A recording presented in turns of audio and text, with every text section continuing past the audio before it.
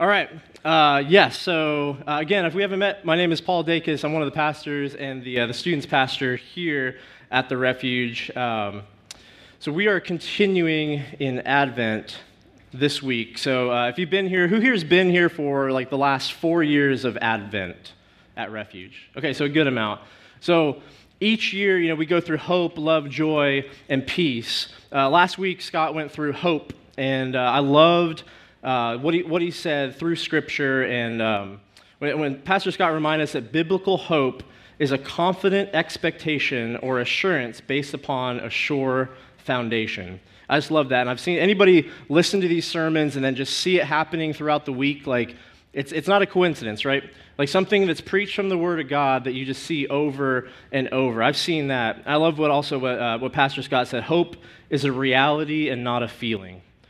So it's a confident expectation of assurance based upon a sure foundation, and that hope is a reality, not a feeling. I just love that. But the reason I ask about previous years is because in the past, we've had a general outline of each one of these, of what, as pastors, we want to talk about for Advent.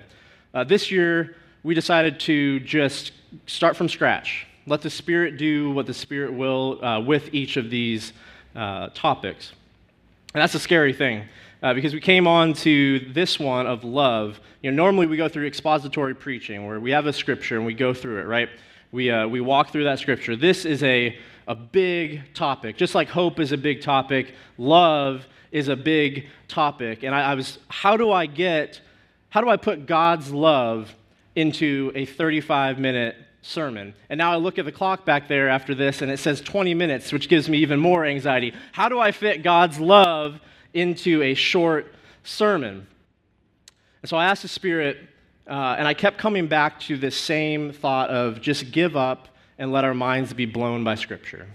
Just to give up and let our minds be blown by Scripture. So that's what we're going to do this morning. We're going to talk about that. If that's, don't you love when people say, if that's all right with you from the pulpit? It's like, what are you going to be like? Nah, we're not doing that this morning. So we're going to go through three scriptures, but this is the theme for this morning. Is that the love that comes from us must be rooted in the love sent for us. The love that comes from us must be rooted in the love sent for us. So I have three verses today. If you don't get this, if you're taking notes, we're going to come back to it multiple times. But if you have your Bibles, if you need a Bible, where are they? In the back. Please grab a physical Bible today. I won't have the scripture up on the screen. I will have the address for it, but not the actual scripture. So use your apps, use a Bible. But we have plenty of them back there. And if you don't have one, that's a gift for you. But 1 John 4 is where we're going to start. John 3:16. I already know some people already hear that in their heads, and then Ephesians 3:14 is where we're going to be going today. 1 John 4:7 through 9, John 3:16, and Ephesians 3:14 through 21. Three scriptures with a theme that the love that comes from us must be rooted in the love sent for us. Now, with each one of these, again, you guys know that I like to give just the sermon points up front, so you can fall asleep the rest of the time if you need to, but at least you have this. So from each of these, God is love is the first theme. Love came down. That's what we're talking about Christmas, this Advent season, that love came down. And then lastly, that we need to root ourselves in limitless love. So that's where we're heading this morning. Let us pray. Let me ask the Lord's blessing over our time together, and then we will get into His Word. Father, I thank you again for your Word this morning. God, I thank you for everything that you're doing in us, in the Refuge Church, as we've clearly seen here. God, this is all about you. This is all for you this morning, Lord. And we just ask that you open our minds to your word. Remind us of the gospel this morning, Lord. Empty us of anything of the world, no matter what we come in with this morning, Lord. Empty us of that. And fill us with you and your goodness and your mercy and your grace this morning, Lord, as we seek your word. God, keep me from error this morning. Anything that is not of you, may it disappear, and everything that is of you, may it stand, Lord. God, may this message this morning encourage and equip the saints to respond in grace. We pray all this in your Son's name. Amen. Okay, so starting off in 1 John is where we're going to be at. God is love. So this starts off with what is love? And some of y'all are thinking, I was not allowed to play the song that you all are thinking of when I ask the question, what is love? Does anybody want to sing it for me? The old Night at the Roxbury, or at least do the movement for it? I see some head bobbings. Yes, what is love? I will not sing it for you. And all God's people said. So what is the definition of love? See, I love my wife. I love my wife. But I also love Costco. Are those the same thing? Sometimes. No, I'm just kidding. No, they're not the same thing. I was thinking of what are some ways that the world, just like we talked about last week with hope, how the world defines hope and how the Bible defines hope. How do we define love versus how does the Bible define love? Like I said, there's so many ways we can go. Depending on your translation, the Bible talks about love 400 to 700 times, right? But the whole Bible is about love. So what are some ways that the world sees love? This is such a deep, different meanings, different ways that we can say it. I've got a couple slogans for you. See if you can guess what this is. We'll start off easy. I'm loving it. McDonald's, right? Love. It's what makes a blank a blank. Ooh, yes. Someone's from the Pacific Northwest. And me. Yes, love, it's what makes a Subaru a Subaru. What are some other examples of ways that we cheapen love? What are some things that you would say you love? What are some examples? Coffee, music, chicken strips, gas station? Okay, what else? Mowing the lawn. Said in the most mowing the lawn way. That was great. What else? I love my wife, but I also love bourbon. Can I say that from the pulpit? I guess so, Welcome to Refuge Church. Yeah, so there's lots of things that we say we love, but we need to be rooted in what the Bible says love is, right? These are different ways that we all do it. We all cheapen the word, but today let's root ourselves in what the Bible says love is. And again, there's so many ways, so many places we could go, but this morning let's go to 1 John 4. It says, Beloved. Beloved means you who are loved. Beloved, let us love one another, for love is from God, and whoever loves has been born of God and knows God. Anyone who does not love does not know God, because God is love. So let's stop there for a second. God is love. We've heard this before. Who here has heard this from someone other than a Christian? We see it everywhere. Well, God is love. So what does that mean? We've seen this twisted, right? So if God is love, that means that by definition, he is love, right? Sounds simple. But what we do is we put our own definition of God is love, but here's my definition of love. So therefore, my definition of love is the same as the definition of God's love, which is false. We hear it all over. We hear it all over society. We hear love is love, right? We've heard that? Love is love. If you mean that God is God, then yes, that's true, because God is love. But if you mean your definition of love is God's definition of love, you may want to check that, right? God is love. He himself is love. Now, most importantly, this means that because God is love, it means that everything, by definition, everything that God does is loving. Because God is love, everything that he does is loving. So that means the God of the Old Testament, all those things that you see God doing in the Old Testament, is out of perfect love. Everything that we see in the New Testament is from God in perfect love. So we have to reorient ourselves about what is this? If he is the source, if God is the source of love, that has to be how we see everything else. We are the beneficiaries of love, right? That we are the beneficiaries of, you see people loving you, kindness to you, being gentle to you. Those are ways that we see God work, but by his definition, God is himself love. So therefore, everything we see in Scripture is from love. Another one we hear is just do what you love, right? We've heard that many times, just do what you love. That is false. What about the murderer who loves murdering? Murdering?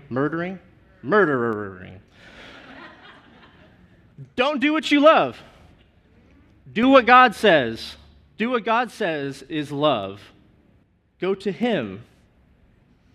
See, we need to reorient ourselves around what does God love and what does God hate. So all that is wrapped into this end of verse 8. Anyone who does not love does not know God, because God is love.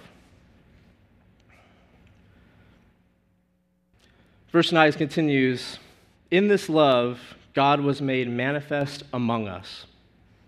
Underline among us if you're an underlining person in your Bible. In this love, God was made manifest among us, that God sent His only Son into the world so that we might live through Him. In this love, this is important, underline this, not that we have loved God, but that He loved us and sent His Son to be the propitiation for our sins. Beloved, if God so loved us, we also ought to love one another. There's a lot there. God was made manifest among us. That is what we celebrate this Christmas, that love came down. Love came down to save us. He was made manifest among us. And then in verse 10, underline this, not that we have loved God, but that He loved us and sent His Son to be the propitiation for our sins. That's a big word. Propitiation means paid the price, satisfied the wrath of God in our place, and He pleased the holy God. So again, let's go back to this definition of love, that we cannot know love without knowing God, and we cannot know God without ourselves knowing love, because God is love. In verse 10, not that we have loved God, but that He loved us and sent His Son. So I think there's two camps. There's some of us who don't believe this love, this crazy love. And again, I cannot scratch the surface on what God's love is in a short sermon, because it's so big, it's so wide. We're going to read this later, but there's this camp that says that great love is not for me. And then there's another camp that doesn't know how sinful they actually are, and they don't believe how sinful. There's one that says, I am so sinful, you don't know what I've done. You don't know what I did this morning. You don't know what I did last night. You don't know what I'm thinking right now. That love is not for me. And then there's others who just don't know what God's like, how sinful they truly are, and how good and how holy God is. And so the answer to both of these is Jesus. Jesus is the only answer to both. And I want to speak specifically to those who come in today who are in this camp of, you don't know how sinful I am. My wife knows me well. She knows briefly how sinful I am. But she doesn't know, you know, right? You know exactly how sinful you are. You know how much you've fallen short of the glory of God. I know how sinful I am. And to think that God loves me in this, and I need you to hear this clearly this morning. My students are going to probably roll their eyes as we talk about it so much, but when you are in the midst of your sin, and I'm not talking about just the idea of your sin, when you're in it, when it's just happened, when you've just sinned, God loves you just as much in that as if you hadn't. He has no part in that sin. He does not enjoy, He does not love that sin, but He loves you. He sent His Son for you, that while you were still a sinner, Christ died for you. This is crazy. This doesn't make sense to us. How do we understand this? But it's true. Again, we have to go by our definition, by the Bible's definition of love. So it's because of that love that God knows me. You know you, but God knows you even deeper. A.W. Tozer puts it this way. Jesus Christ knows the worst about you. Nonetheless, he is the one who loves you the most. Let me read that again. Jesus Christ knows the worst about you. Nonetheless, he is the one who loves you the most. Let that sink in. You know everything about you. Jesus knows even more, and yet he still loves you. Think of the worst thing that you've ever done. Think about the thought this morning. Think about maybe the thought right now that you're like, this cannot be for me, and I'm telling you, this love is for you.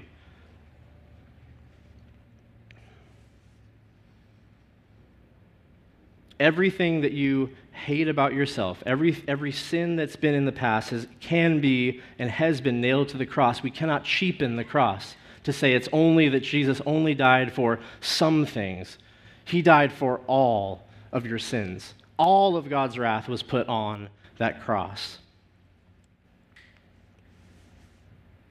See, we'll hear that voice. We'll hear that little voice inside that says, this is not for me, that the enemy wants you to believe that lie. And I'm just here to tell you that's not the truth. That is not what we read in Scripture.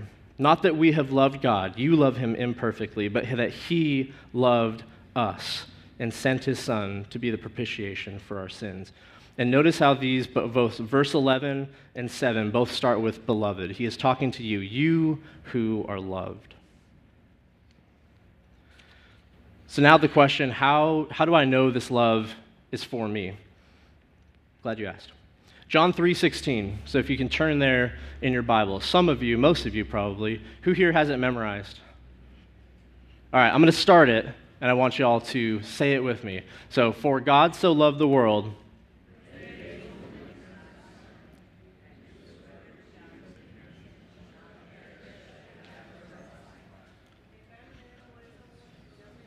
Say it louder, Siri, in Spanish.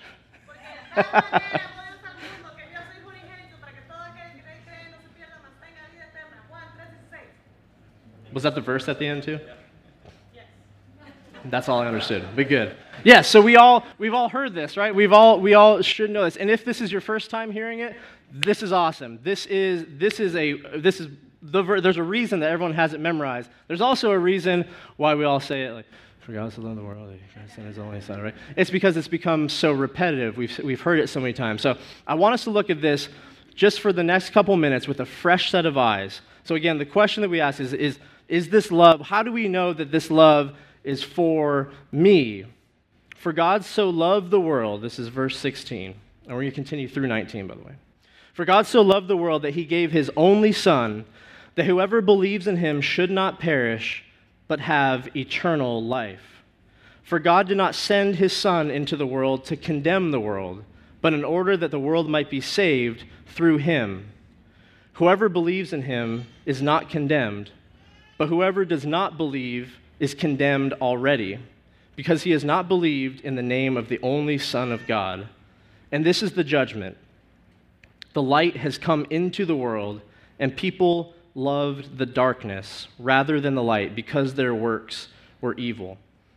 You think it's interesting that we don't really memorize that next part, right? It's a tough pill to swallow. And this is the judgment. The light has come into the world, and people loved what? Darkness rather than light because their works were what? Going back. Not that we have loved God, but that he has loved us. That is good news. We love the darkness. He is light. We just sang that earlier, that he is love. He is light. You bring light to the darkness. Do you remember that verse? For God so what? For God so loved the world that he gave his only Son. As I was prepping this, I cannot fathom this. For God so loved the world. There it is. That is the theme that we are going through this morning, but that is the theme of the whole Bible, that God so loved us that he gave his only Son. Gave. This Christmas, if you think of anything, this is the only gift. He gave his Son willingly. That means it was part of his plan. Nothing was shocking to him. God had this plan for his glory, for your good. He gave his Son. Not to condemn, but to save. And see, the next part that talks about those who are condemned already. It says, but whoever believes in him is not condemned, but whoever does not believe is condemned already. What does that mean? That means we all should have been wiped out. We all should be gone right now. Every single one of us have fallen short of the glory of God, and he is righteous and just to wipe us out. But we go back, for God so loved the world that he gave his only Son, that whoever believes in him should not perish, but have eternal life. I hope that we see that in a little bit different light this Christmas, that God gave his Son. And this theme of that we cannot love him, but he loves us through this. I also want to look at Romans 5:8. You don't need to turn there, but I just want to read this to you. I want this to sink in. Romans 5:8 says, but God shows his love for us, that while we were still sinners, Christ died for us. 1 John 4:19, we won't go into that today, but we love because he first loved us. I want you to think of someone that has hurt you. Like, actually, practically, think of someone who that has hurt you in the past, someone that you strongly dislike, someone that you would call your enemy. Y'all got it?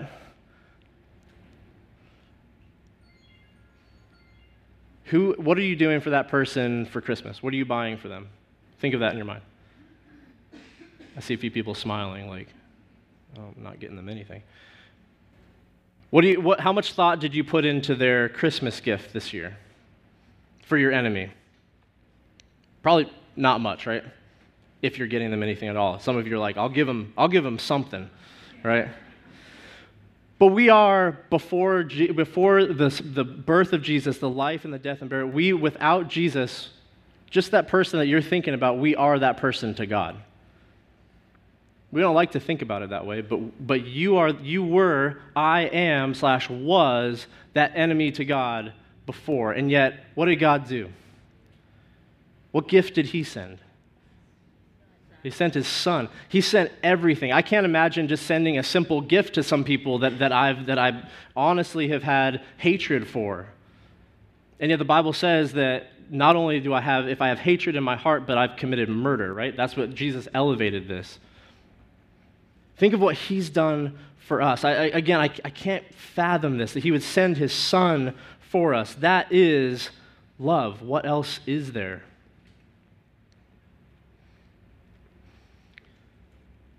Turn with me to Ephesians 3:14. We'll close here, or start to close, the one of many closes today. Ephesians 3:14.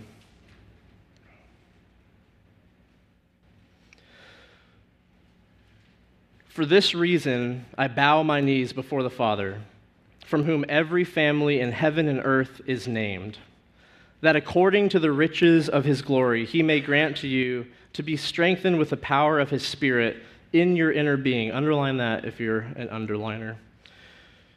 In your inner being, so that Christ may dwell in your hearts, through faith, that you, being rooted and grounded in love, may have strength to comprehend with all the saints what is the breadth, length, and height and depth, and to know the love of Christ that surpasses knowledge, that you may be filled with the fullness of God. Now to him who is able to do far more abundantly than all we ask or think, according to the power at work within us, to him be the glory in the church and in Christ Jesus throughout all generations, forever and ever. Amen. There's some scriptures I read, and I just want to end it there. Just that last part. Now to him who is able to do far more abundantly than all we ask or think, according to the power at work within us, to him be the glory in the church in Jesus Christ throughout all generations, forever and ever. Amen. The last question I want to ask us, Refuge, is do you know how loved you are? Do you actually know how loved you are by Jesus this morning? This is what this scripture is pointing us towards. I suspect none of us actually do know. It talks about this here. What is Paul saying? Paul is praying He wants them to know in your inner being, so that Christ may dwell in your hearts through faith, that you, being rooted and grounded in what? Rooted and grounded in what? Love. May have strength to comprehend with all the saints what is the breadth and length and height and depth, and to know the love of Christ that surpasses knowledge. Now, this should bring up a natural question. How do we know the love of Christ that surpasses knowledge? Doesn't that sounds like it contradicts itself? How do you comprehend the love of Christ that surpasses knowledge? When I ask this question, do we know how loved we are? The answer is always going to be no. We don't know how loved we are. Paul is not, he's praying here, not that God would start loving the Ephesians. And I say this today, my prayer and our prayer is not that God would start loving Refuge, is that we would start to comprehend the love of God. We would start to know the love of God that surpasses knowledge. You catch that? Being rooted and grounded in love, may have strength to comprehend with all the saints, to know the love of Christ that surpasses knowledge. So today and going forward, this is what our Christian life is. We seek to know, we seek to go into Scripture and know the unknowable love of God.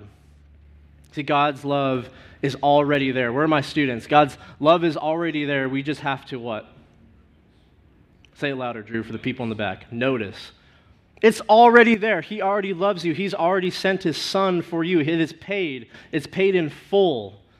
It's already there. Our job is to notice, to seek these things, to seek his goodness, to seek his mercy, because it's already there. We just have to notice. We can't measure this love. I read a commentary that talked about how it specifically said the breadth and length and height and depth. Normally we talk about 3 dimensions, and here he mentions 4.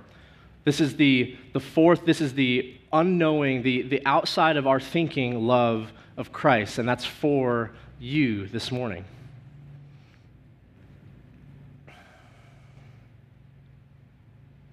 It reminded me of the opening lyrics of the song, How Deep the Father's Love for Us. And again, I won't sing it this morning, and all God's people said. It says, how deep the Father's love for us, how vast beyond all measure, that he should give his only Son to make a wretch his treasure. How great the pain of searing loss, the Father turns his face away, as wounds which mar the chosen one bring many sons to glory. And then the song ends, what should I gain from his reward? I cannot give an answer. But this I know with all my heart, his wounds have paid my ransom. So I just want us to end this morning with thinking about, and again, I cannot begin to scratch the surface of this, but let's together go into God's Word, feel his love this morning. You can't work this up, but we can start to use our minds, we can use our hearts, our souls, earnestly seek him, because you cannot exhaust his love for you. It's impossible. It's the love of Christ that surpasses knowledge. But the prayer here is that you be filled with the fullness of God. My friends, there is an abundant life to be lived through Jesus this morning. And if this is your first time hearing that, you need to hear this loud and clear that God loves you. It's a simple, simple thing, but you need to hear it this morning. God loves you, and then you will not be able to exhaust how much he loves you. He sent his Son. This is insane. It's absolutely insane that he would send his Son, the God that is holy and righteous to wipe us out, sent his Son out of love for us. Praise God.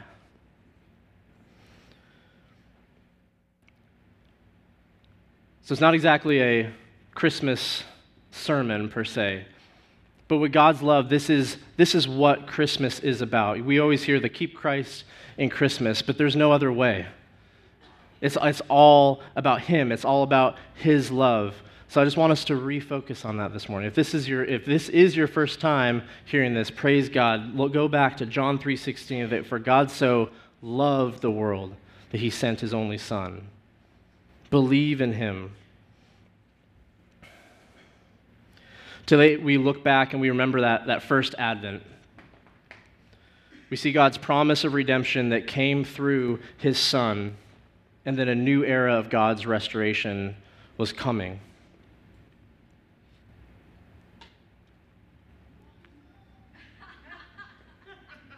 You're just a few minutes too late. Please tell me that was Eric. You know what's funny is we'll probably walk away. That's what you'll walk away with today, right? My last sermon, the biggest takeaway, or actually I guess it was a couple sermons ago, the biggest takeaway was I still get pictures from Red Koi Sushi. Because I was talking about how I love a good, anyway, all right, I'm getting off topic here. We're all going after this? Yeah. All right, let me close with this. So we're called to seek God with all of our heart, with all of our soul, with all of our mind. And I want us to hear the words of Jesus. He said in Matthew, when his critics tried to test him, they asked him, what is the greatest commandment? He said, this is the greatest and first commandment. You shall love the Lord God with all your heart, with all your soul, and with all your mind. This is the greatest and first commandment. And the second is this, you shall love your neighbor as yourself. So we have to be rooted in this love this morning. Rooted first, believe it yourself. And all other love that flows out of you must be rooted in this crazy love for you this morning. The last scripture that I'll go through. And just, if you could close your eyes and just let me read this over you, and then we'll end this morning. Please hear this. It's true. This is straight from Scripture. This is speaking directly to you. Whether you've known him, when you've known God for a long time, or this is your first time hearing this, let these words sink in. For I am sure that neither death, nor life, nor angels, nor rulers, nor things present, nor things to come, nor powers, nor height, nor depth, nor anything else in all creation will be able to separate us from the love of God in Christ Jesus our Lord. Praise God. Let's pray.